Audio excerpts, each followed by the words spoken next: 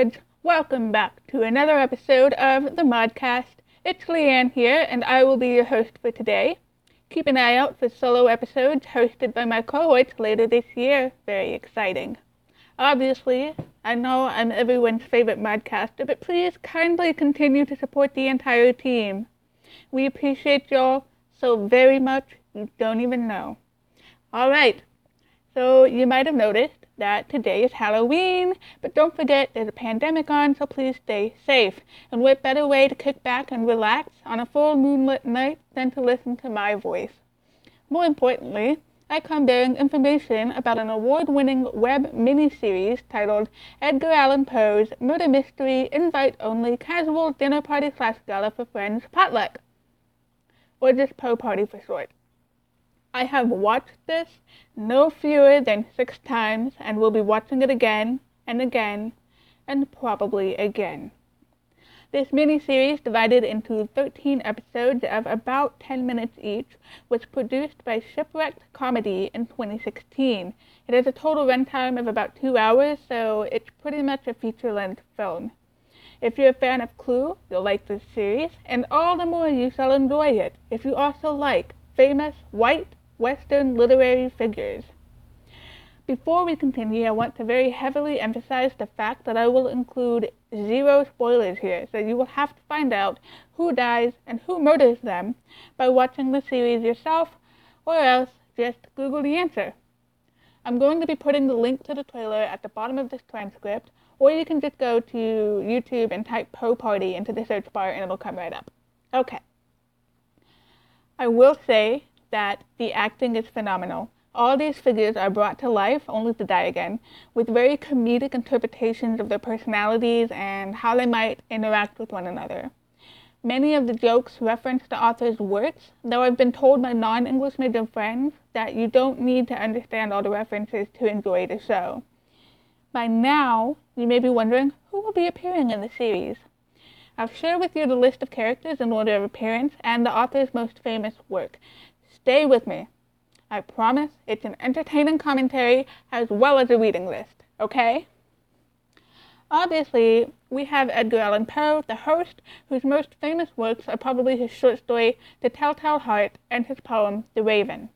I own every story and poem he ever published. Does that say something about me? Probably. Then, Ernest Hemingway shows up, the earliest late guest.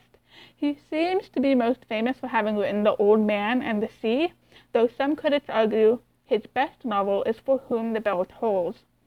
I personally am not a fan of his works. Please, Hemingway, tell us more about The Old Man and the Boat. Next up, we have Louisa May Alcott, best known for her novel Little Women, which I have never read. I'm so sorry, not. Mary Shelley comes in next. She wrote Frankenstein, or The Modern Prometheus, which she originally published anonymously. I want to emphasize here, as I have elsewhere, that the films are not even close to the masterpiece that is the novel, which she wrote as a teenager, okay? You gotta read the book. It's important to me that you do. And then Charlotte Bronte is the next guest, known for the novel Jane Eyre, which she originally published under the male pen name Currer Bell. I'm not sure who ever had the name Currer, if it's even a real person's name, but it's her pen name. She can, you do you, Charlotte Currer. Yeah. And Oscar Wilde appears. You'll probably know him as the author of The Picture of Dorian Gray. I also own everything he ever published. He is the kind of character I aspire to be, but more safely out of the closet and not in a prison labor camp for homosexuality. But yeah, no murder mystery would be complete without the mysterious author and inventor H.G. Wells, who wrote The War of the Worlds and The Time Machine, among other creepy sci-fi. I'll let you discover for yourself what H and Z stand for. It's not pretty. The poet Emily Dickinson is also invited to the dinner party, and rightfully so, for her works such as I'm Nobody, Who Are You? And Because I Could Not Stop for Death. Throughout the entire miniseries, she's basically invisible with hilarious effects. Next up is George Eliot, a very interesting persona, especially because her name is actually Mary Ann Evans. She is best known for Middlemarch, which is a novel I had to read for class and thus did not enjoy in the slightest, but obviously she did something right to be so famous. I'll let you decide for yourself. Fyodor Dostoevsky is technically an Eastern European writer, but his work, Crime and Punishment, is so often assigned as a reading in Western courses that he made the cut for this dinner party / gala for friends, and we're so happy to have him. There's also an appearance by the murder mystery writer Agatha Christie, whose many works include Murder on the Orient Express and the ABC Murders. If anyone could solve the murders, it would be Agatha Christie, right? And now, really quickly, so I'm not talking forever, I do want to share some of my absolute favorite things about this miniseries. Again, no spoilers, as an enticement for you guys to watch as well. Aside from the fact that we have some of the most beloved authors of Western literature, the series and actors themselves are what makes it really great. I love Oscar Wilde in general, and I also love the actor's interpretation of him, especially when he and George Eliot pair up to search the house. One conversation between the two of them goes something like this. So Oscar finds out that the name of the doctor was Frankenstein, and he wants to know the monster's name. Eliot says, I'm pretty sure it was Karen. And Oscar's like, I had a cousin named Karen. Oh, she was so rude.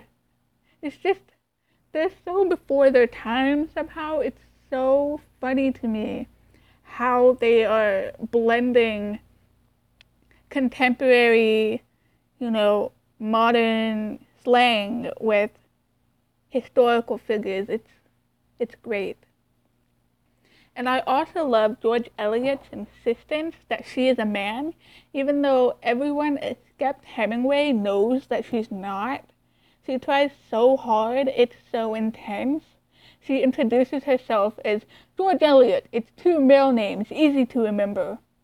And throughout her parts, she keeps peppering in the fact that she is a male, like, seeing as I have no insight into the mind of a woman, it's just so hilarious. For me, at least. Okay. Last thing here before I let you guys go and enjoy your Halloween and maybe get started on this is, am I the only one who likes to watch the credits after films? Like, not just wait for the after credit scene, but actually read the names and the roles in the credits? Because that's the only reason I noticed that H.G. Wells' Microwave is credited to Rachel DePillo for the one line, "Your popcorn is ready." It never even occurred to me that the Microwave was an actor, but there you have it. Those are the kinds of things you notice in the credits. So I definitely recommend you start reading the credits as well, just for fun. Alright, lit nerds. That's going to be it for me today. I hope you guys will go and check out Poe Party, since I think it is a really fun and easy way to learn a little about the authors you get assigned to read in class.